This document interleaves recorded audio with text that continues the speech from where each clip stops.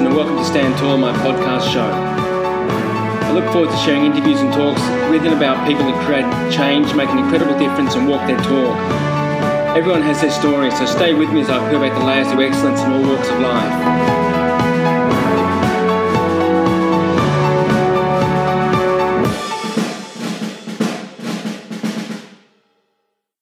My next guest is Clay Boutwell. Clay and his wife Yumi produce books and materials to help students of Japanese language. He started the popular website for learners, japanesepage.com, in 2000. Clay and his wife now have established a thriving online business teaching Japanese. That's quite a niche market, isn't it, Clay? Yes, sir. It's a lot of fun, though. We enjoy every day. What first motivated or encouraged you to make the transition from regular hours to an online business? Well, it's kind of a long story, I guess. Well, I'll try to make it short here. Back in 1999, I was either just about to get married or we just got married. I can't remember. But I decided I want to do something special. I mean, the millennium, it's a new millennium. It's just I have to do something special. So naturally, in the 1990s, I decided to make a website, and that's what became thejapanesepage.com. Initially, it was just me teaching, lessons that I was learning to just kind of reinforce that. You know, I'm sure you've heard the old line that you remember X amount of what you read and X amount of what you hear, but something like 95% of what you teach. You know, it's really good for reinforcing what you're learning. So I did that for a while, and I was just amazed at how many people would come and leave comments and email me. I was meeting people from all around the world. It was great. This is 1999. And then my father came to visit in 2000, and he said, I was showing him, and I was saying, look at all the people that have come, and I'm meeting all these interesting people, and it's just growing. It's great. He said, that's great, son, but you need to figure out a way to monetize it or something like that. And at that point, I was 24, 25, I can't remember. And I wasn't thinking about money at all. You know, I had a good job, of course, that was for a short term. But when he said that, something clicked. And so I decided, I got to do something. And it was from that we decided to write our first book. Really a booklet, but for learning hiragana. And hiragana, as you know, but just for your listeners, is one of the writing systems of Japanese. And that took a long time. It was like 9 months. It was kind of like giving birth. It really should have only taken about a month or two, considering how long it is. But I was so nervous. What if people hate it? What if people laugh at me? But I said, that was the beginning. And so that's having that book. And then when we moved back to America, having the need to make money, I put the two together, and I said, I love Japanese, and I want to somehow make this my career somehow. And it just worked out. Fantastic. Just backtracking here, you lived in Fukui City in the Fukui Prefecture for 3 years, from 1998 to 2001. Yes. That's on the West Coast, isn't it? If you look at the whole map of Japan, it's right in the middle of Japan, but it is, yes, on the West Coast with the Nihonkai, the Japan Sea. It's the closest prefecture. I think it's the closest I have to look at a map. I think it's the closest prefecture to Korea. Tell me, what motivated you to live in Japan? Oh, wow! It's the same reason why I wanted to learn Japanese. I met some Japanese people, and it just blew my mind. They were so kind, so nice, and so just interesting. And the Japanese culture, which I knew nothing about. But I was a college student, and I saw an advertisement in a college newspaper that said, would you like to volunteer to teach English or to have conversational English with international students? And I said, oh, yeah, I want to do that. So every day after class, I would bike over to the English house And I would spend, a couple of hours just talking to people. And I met people from all around the world, but it was the Japanese people that really stuck out for me. I don't know what it was, why exactly. It was just, they were so nice. And I just decided I want to learn Japanese. It's funny because they never stop getting nice, do they? The more you go back there, the more time you spend there, the nicer they get. Yeah, that's true. Definitely. I mean, there are a few people that don't particularly care for foreigners, and they'll just kind of leave you alone. But even those people are usually nice. But you either have the one extreme, and they're like really really nice, or they're just polite. Why did you choose that location? I can imagine it must have been. It's a beautiful part of Japan, famous for its old castles and hot springs. Yes, actually, I went to Japan through the JET program. If you're familiar with, that's the Japan, and what does it stand for? Japan Exchange and Teaching Program, and it's for new graduates from a 4-year degree. If you have a 4-year degree, it doesn't matter what it is, you can apply for it. And at the interview, I got to the last stage, which was the final interview. I answered all the questions, and then finally they said, "Now, if you are accepted, which prefecture or where would you like to be?" And I just said, most people say Tokyo or Osaka or something. I said, anywhere, I want to go to Japan. I don't care. And it ended up with Fukui. They chose it for me. Beautiful, beautiful. I've seen some photos of it, and it looks lovely. Yeah, it's country. It's a countryside, Inaka, but it's beautiful, beautiful area. So going from, which city from America did you go from? Florida. I was going from Florida to Tokyo as a young man. Yes. What were some of the challenges you faced getting settled at the time? Well, a JET program in the schools, they take good care of you. And, everything was pretty much decided for me, even my apartment and getting the utilities done. But I arrived in Tokyo in 1998. It was August, so hot, but I was having the time of my life. I was only there for a couple of days before we shipped off to Fukui. But they made it very easy. I mean, the only thing that I had to kind of do myself was to set up internet, because my sensei that was taking care of me, she didn't really understand internet. What is that? So I had to kind of do that myself. But other than that, like I said, the utilities, the apartment, everything was furnished by the school. So that was super easy. That sounds really easy. When I lived in Japan in the early 90s, it was things like work and accommodation that were challenging. And I found that a real challenge to get over that. I came down to my last couple of 100 yen before I got my first pay packet. So I did it the hard way, but I think I'd heard of the JET program at the time, but for some reason I didn't choose that way at all. I think it was a little bit earlier in the piece. How long were you in Tokyo or in Japan? Just for 12 months. I do remember. Did you ever have to? I remember back in the 90s, the hardest thing was getting a telephone. You had to pay like a huge fee up front with NTT. Seems kind of quaint right now with cell phones and everything, but that was a big deal. Big deal back then. Telephone was huge, and getting what do they call it? Key money. Oh yes, yeah.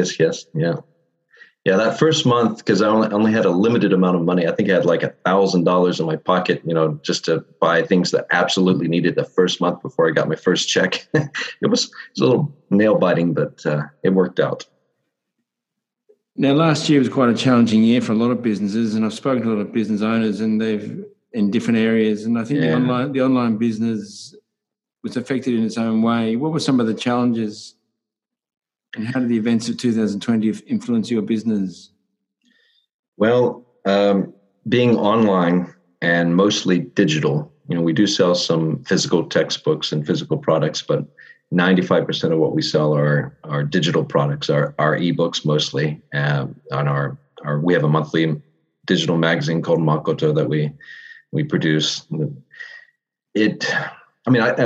Like you did, I talked to a lot of business owners and entrepreneurs, and it was either feast or famine. And, if it was famine, it was really, really bad. But thank God, for us, we did pretty well as far as we were set up already online and digital.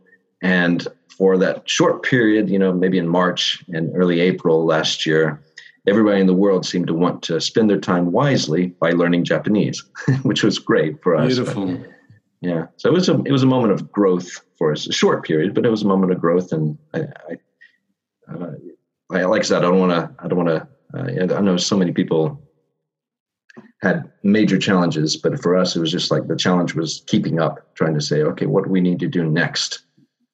Yes, well, I certainly recall that I got in contact with you and have been about that time, wasn't it? Yeah, studying your work, and I basically studied it from a distance at first with a couple of PDF files and of stories. Found them very interesting and found them very stimulating and not too difficult, and they kind of suited my own level.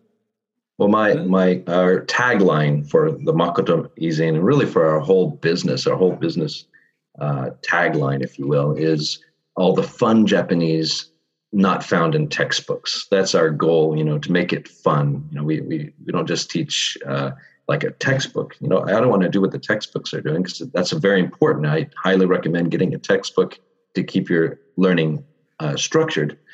But you also need some motivation. You need to be able to read real Japanese. That's not just Dick and Jane, if you maybe don't know what that is, but or just very simple children's stories, or just very overly structured textbook, but more spontaneous, more fun words that you can use. That's great. I think it's amazing that working through your material, I'm still learning new ways of saying things and many of the nuances which I haven't heard before. And it's amazing because I've been studying Japanese since 1988. Wow. And I'm still struggling with the conversation, but I look at it as a daily challenge and not something that needs to be achieved. Exactly. It's a marathon, not a sprint, and it is something that you should do. Just I'm sure with martial arts, it's the same thing. Daily a little bit every day. Consistency, yes, exactly. Even if it's just 10 minutes, it makes a big difference over time. Clay, you're from Florida. Yes. And that's in the southern. Then do you get the sumo on cable television in Florida? Well, we used to have we had a satellite. It was called TV Japan. It was really expensive. It was like, I don't know, $40 a month, $40 a month just for that one channel. But we canceled that a long time ago. But when I had that, though, every time the sumo tournaments would come on, I would be glued to it, and I actually know who the wrestlers were and everything. It was great, but not anymore. I haven't been following that in a while. I was following it when I lived there. There was people like Konishiki, which is finishing his time there, and Taka Nohana was a famous sumo wrestler of the time, and he was the golden boy of sumo wrestling. But I think now it's like I said, it's the influence of the Mongolians are quite strong. Yes. But a fascinating sport. It is indeed. Just if someone wanted to start an online business, what advice would you give them? Well, the first thing would be exactly what you said, online. Like we talked about with the pandemic, being online is a huge advantage. And being an online entrepreneur, there's so many different ways to make, whether it's a side hustle or, something that you want to devote your life to, basically. So many options, so many opportunities. I think first and foremost, they have to get in mind what it is that they're a goal. Yes, they're selling and what their goal is and their aim is in the business, isn't it? And that doesn't differ from regular business. You've got to have a passion and a beginning and an end product. Exactly. Yeah, I think as long as you have most people, I should say almost every person, if you've experienced life for a certain amount of time, you have something you can teach, something that you know more than most other people, or, even if you're at the upper beginner level, you can still kind of teach something. There's something for you to impart. And maybe that, if it's interesting to you, that you can make a business out of that. Kind of like the way we did that with, I agree with you. books or podcasts like you're doing, or, through video, through YouTube. There's just so many opportunities out there. So what I often say is you don't need to be an expert in order to teach. You just need to be passionate about it. And Definitely have some workable knowledge. Yes, absolutely. And you will get better and better and better the more you do it. And I find that you'll agree with it. I think you'll agree with me with this, that there needs to be a whole strategy of how you use your social media and your emails, yes, and in this case podcasts as I call it freemium product. So the stuff which is given away for free in order to enhance the quality of your business. Yes, yeah. That's kind of what we're doing with social media now. I'm afraid I was a little bit late on that game because I'm not a very social person. But, I think for the past couple of years, we've really been trying to build Facebook and Instagram. Well, Instagram's more recent, just a couple of months really of trying to put out material, every day. But I would like to stress newsletters. Newsletters are like, they're just so important, because if you sell a product, for example, on Amazon, that's great. But they're not your customer. They're Amazon's customer. But if you have a newsletter, they're your customers. Now they may, unsubscribe or whatever, but you have an ability to reach these people directly through a newsletter. And it's still, I think, the absolute most powerful way to sell on the internet today. So I like to try to, use the social media to get people.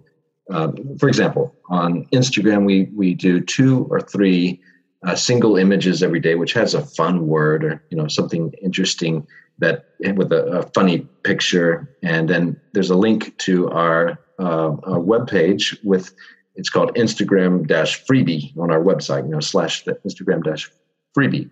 And we'll have basically a pop-up thing saying, if you sign up for our newsletter, we'll give you a free book, and you can cancel at any time. It's free. There's no hitches or whatever. And then we can, we have a new person that we can reach at any time. So I think newsletters are extremely important. If you're starting an online business, that's something you want to consider early on. Start building that list. You won't see a lot of action until you get a lot of people, but it's once you get that critical mass, it's really powerful. And I guess it doesn't need to be a expensive initial outlay, doesn't it? You can do it all from your Outlook. Well, yeah, but I would suggest, I believe, I use MailChimp. Now, there are a lot of people there are other mail services, but I believe MailChimp has a free plan for like up to, I'm just saying this off the top of my head, but like 5,000 subscribers, or maybe it's 2,000 subscribers, and only a certain amount you can send each month, but it's free. So I would say go ahead and just start with whether it's MailChimp or one of these other ones. But yeah, because that will help you. If you send it from your Outlook or you send it from Gmail, number one, it doesn't look as professional, although you can make it look better. But number two, there are certain, MailChimp and these other ones have the tag at the bottom, the unsubscribe, and they follow all the international laws and make sure that everything's up and up. So for some simple. For a couple of simple tweaks, it can look quite professional from the beginning. Yes, absolutely. And then you can do fun things like, for example, someone subscribes and they immediately get, like I have a funnel where, in my case, people sign up for our newsletter and they immediately get an email. Once it's confirmed that, the email is good, they get an email with a link to our Dropbox to download this free book for learning kanji. And it has the PDF, EPUB, and MOBI, as well as the MP3 files, sound files of the Japanese. And that's all automated. I don't have to do anything. Once they subscribe, they immediately get this email. And then they might get another email, again, automated, a week later saying, here's another freebie for you. So they have this funnel of, trying to get them. And then finally, the third email might say, by the way, if you enjoy what we're doing, we have this membership site called Makoto Plus. If you go to thejapanesepage.com, I'm giving you a little plug here, by the way, thejapanesepage.com/Makoto. You can get fun lessons like this almost every day. Plus our e-zine. So email lists are so powerful, and having a funnel that's automated makes it so much easier. It's hard to build, but once you get it built, it's powerful. Speaking of Makoto, why did you call it this? My son's name is Makoto. Makoto is it means truth or sincerity. Oh, okay. The story is actually in 2004. You know how NHK is the national television and radio stations in That's correct. Japan, and every year they have a new taiga drama, a period piece where it's usually it takes place in the Edo period, a samurai flick basically, but it lasts the whole year. And I don't remember which day it comes out, but every Sunday, for example, every Sunday night you can watch one episode of this historical show. And in 2004, when I still had that satellite program, which we have since canceled, but they would show the taiga drama, the period drama. And the one that was on in 2004 was called Shinsengumi. Shinsengumi was the last samurai corps before the Meiji period, before at the end of the Edo period, and their motto was Makoto. It's big kanji, which I love the kanji. If you look at the kanji, it's the left side is to speak, you, and the right side is to become, naru. So when truth and sincerity is when words become. And I've always loved that kanji, and I love the sound of Makoto. So when our son was born, my wife said, what do you think is a good name? And I said, Makoto. I just said that. I had no idea that that was actually a name.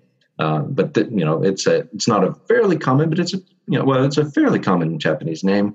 And she said, "Oh, I like that too." And I was like, "Okay, let's call him Makoto." So my son's name is Makoto, and I like I said, I like that name, I like that word, so we use that for our e-zine, our digital magazine, as well. I think it's great. I think you hit the nail on the head by using the words honest and genuine, because my dealings with you have been that way.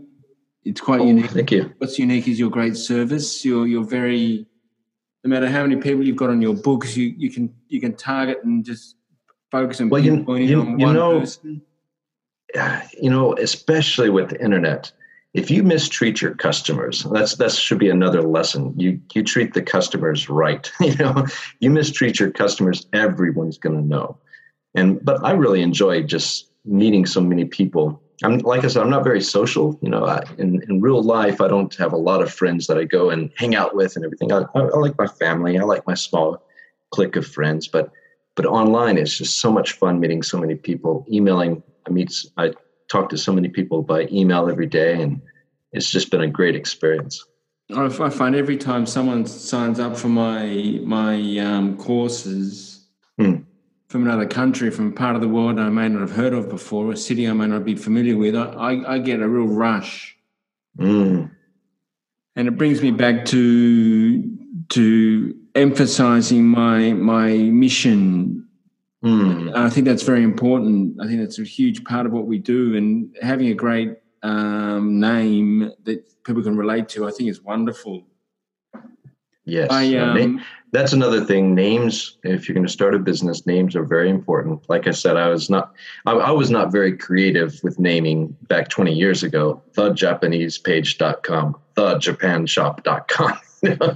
But it works. But being creative with names and making a meaningful name could make a big difference. I think there's also the part of the whole outlook that says you should. Sometimes if your product is something people need to get used to, you should keep it really simple. Yes. the KISS. So keep it simple, stupid, right?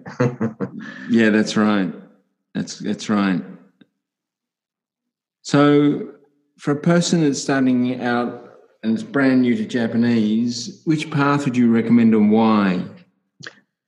I would suggest learning hiragana first before you even really learn any konnichiwa or genki desu ka or anything like that, just because the temptation is, and I hear this sometimes a lot from people, and it's possible to learn conversational Japanese without learning any of the written language.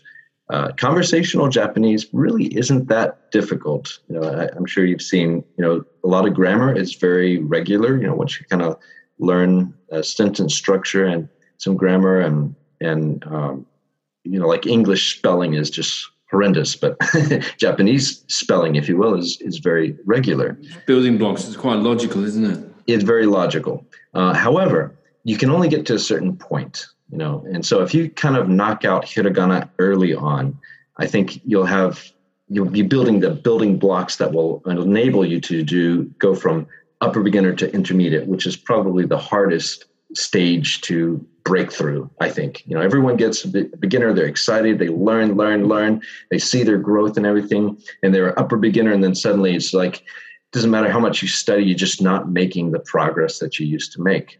So getting that from the upper beginner to intermediate, if you already have hiragana and katakana, the kana down, and you're starting with kanji, then I think the Chinese characters, then I think it will help make you break into the intermediate stage much easier. So I would suggest learning hiragana. It takes about 1 to 2 weeks if you study a little bit every day. In fact, if you go to our website, thejapanesepage.com, it's totally free. We have a full everything you need to learn for hiragana with sound files and some video and so forth, and some downloadable PDFs for worksheets to work through the hiragana. It's all there for free. If you click on there's a bear that says something like new to Japanese, click here. So if you click on the bear, it'll go to, I think there's one more click, but it will go to the hiragana pages, and you can learn hiragana and then katakana. And then you can start just having fun, learn. Then I would say get a textbook. Get a textbook that will make your learning structured. But the good thing is most of the textbooks kind of already assume hiragana. I mean, I think Genki, which is probably the most popular textbook out there, the first chapter, it teaches, quote, quote, hiragana, but, of course you need a little bit more than that. So if you order the book through Amazon or through our website, we sell it too, but, wherever you can get Genki for the cheapest price, that's great. Or what other textbook you want to use, Japanese for busy people or Japanese from zero. Order a textbook, and while you're waiting for it to come, learn hiragana. And that will help you so much. Hiragana, textbook, and then fun stuff like Makoto Easing, for example. Great stuff. Or motivation, right? I think with the Olympics being in Japan over the next, hopefully in the next 6 to 12 months, yes, that maybe you may get some more interest with your Japanese courses as well. Yes. I think most people are interested in Japanese coming from manga or anime, which I think is great. But I think sports business also, there's a lot of reasons to learn Japanese. But for me, it was meeting people, and I just met just the nicest people in the world. And I was like, I've got to learn your language. Yeah, good stuff. I find that one of the biggest reasons that I learned the language was because I needed to understand what my teachers were saying. So yes. I think that gave me great motivation. And the problem with that was every time I get to a certain level with my Japanese, these Japanese sensei would change the way they spoke to me, which made it a challenge as well. That is a good point. I mean, with what I said earlier about conversational Japanese being easy, kind of easy, it's true. But there's so many polite levels. There's so many nuances for different situations that, in one sense, conversational Japanese is extremely, extremely hard. It's kind of like playing guitar. Guitar can be very, very easy if you just learn a few chords and play some camp songs. But if you want to be Andre Segovia, play classical guitar, that's probably, it's either the easiest instrument to learn or the hardest instrument to learn, depending on the way you look at it. Your business is a family affair. That enables you to share that with your family, and enables your wife to have feedback about what it is you're doing. I think that's wonderful. I think I would love for every father, every husband to be able to work from home and see their children grow up. For me, it was a rare event to leave, when my children were young. And it's so much so. I remember one time I had to go to, I think it was my bookkeeper, had to go sign a document or something. My son was Makoto. My son was, I think 2, and he was a daddy's boy. And so I said, Yumi, take Makoto and give him some ice cream or something. I have to go.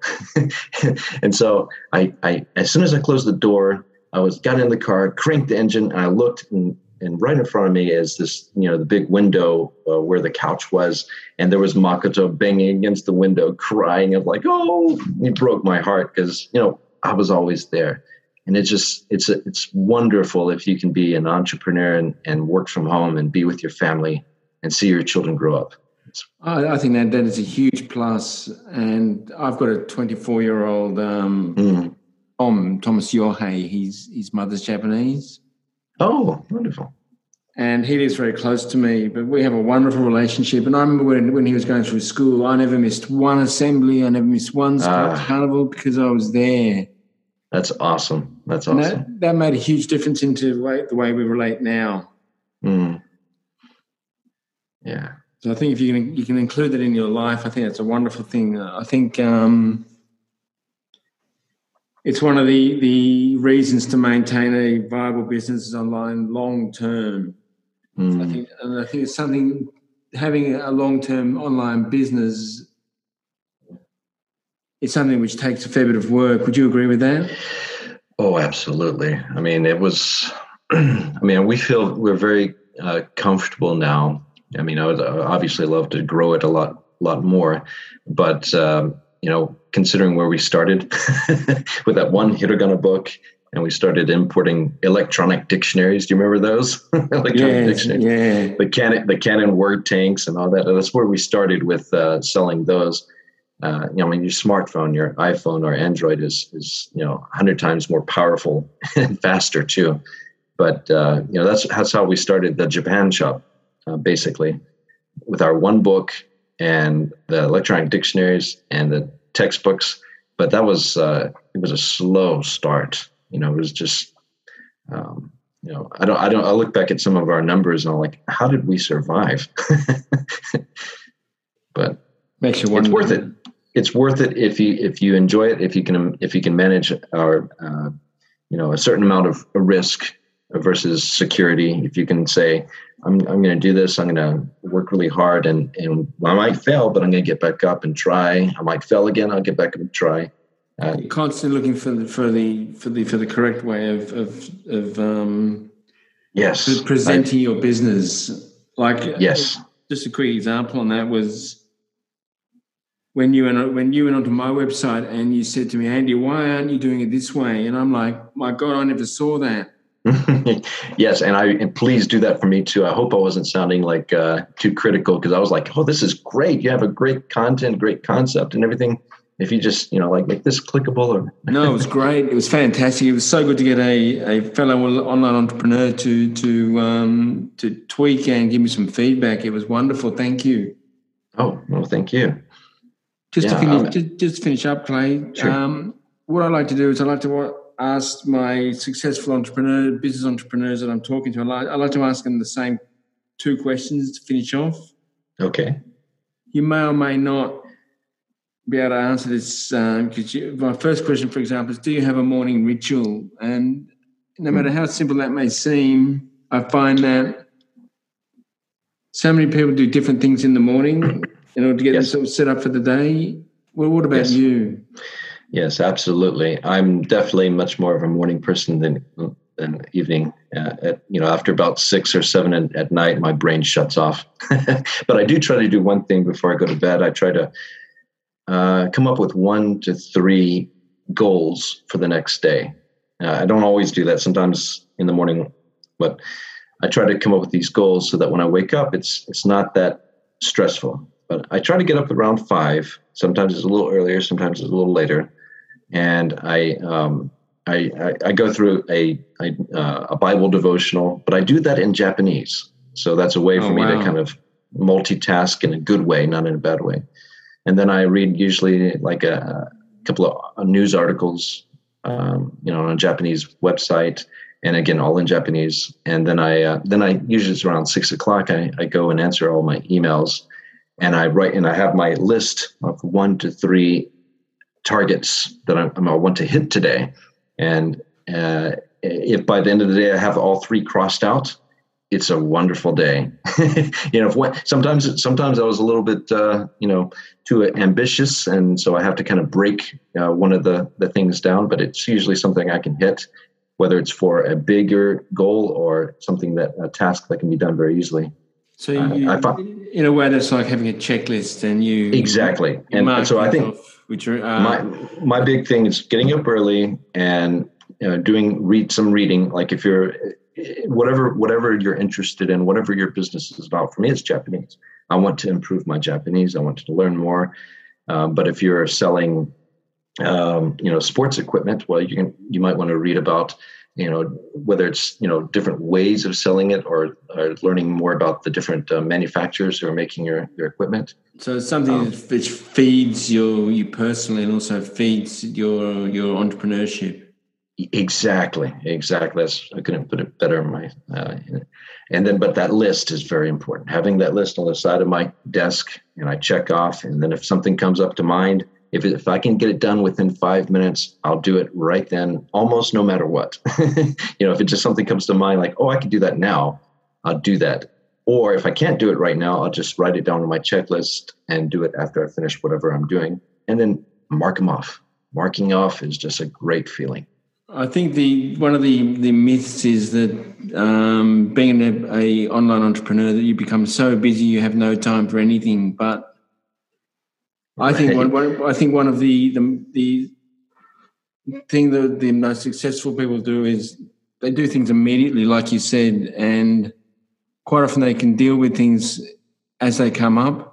And as long as you have that list, I think you can organize without once you get it out of your brain. If it's in your brain, your idea, like, I got to do this, I got to do this, I got to do this, you get stressed. But if you put it on the paper, get it out of your brain, put it on the paper, that stress is gone. I don't know if you agree with that, or have that. Definitely.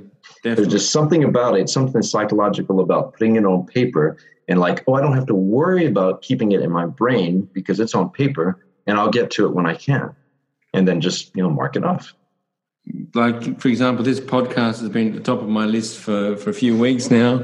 And I'm going to have the greatest pleasure ticking that off today. Yeah, I apologize.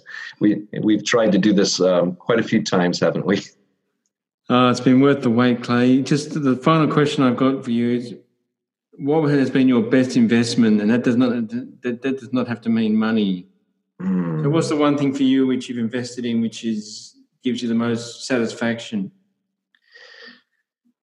Can be your new SUV. Well, okay. If we're talking about tools that I really enjoy working with, I think my favorite is I have an iPad Pro that I bought a couple of years ago, and I was just like, I wasn't sure if it'd be worth it.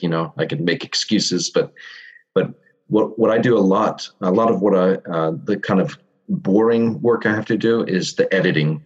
So whether my wife writes a story, and then either I or Hiroko-san is one of our employees. She'll put the vocabulary under it and explain in grammar and stuff like that. And then I have to go through and I do the final edits. And sometimes I do like three run-throughs to edit everything. And before, it was just like I would be sitting at my computer all day long, and it's just like hours and hours and hours.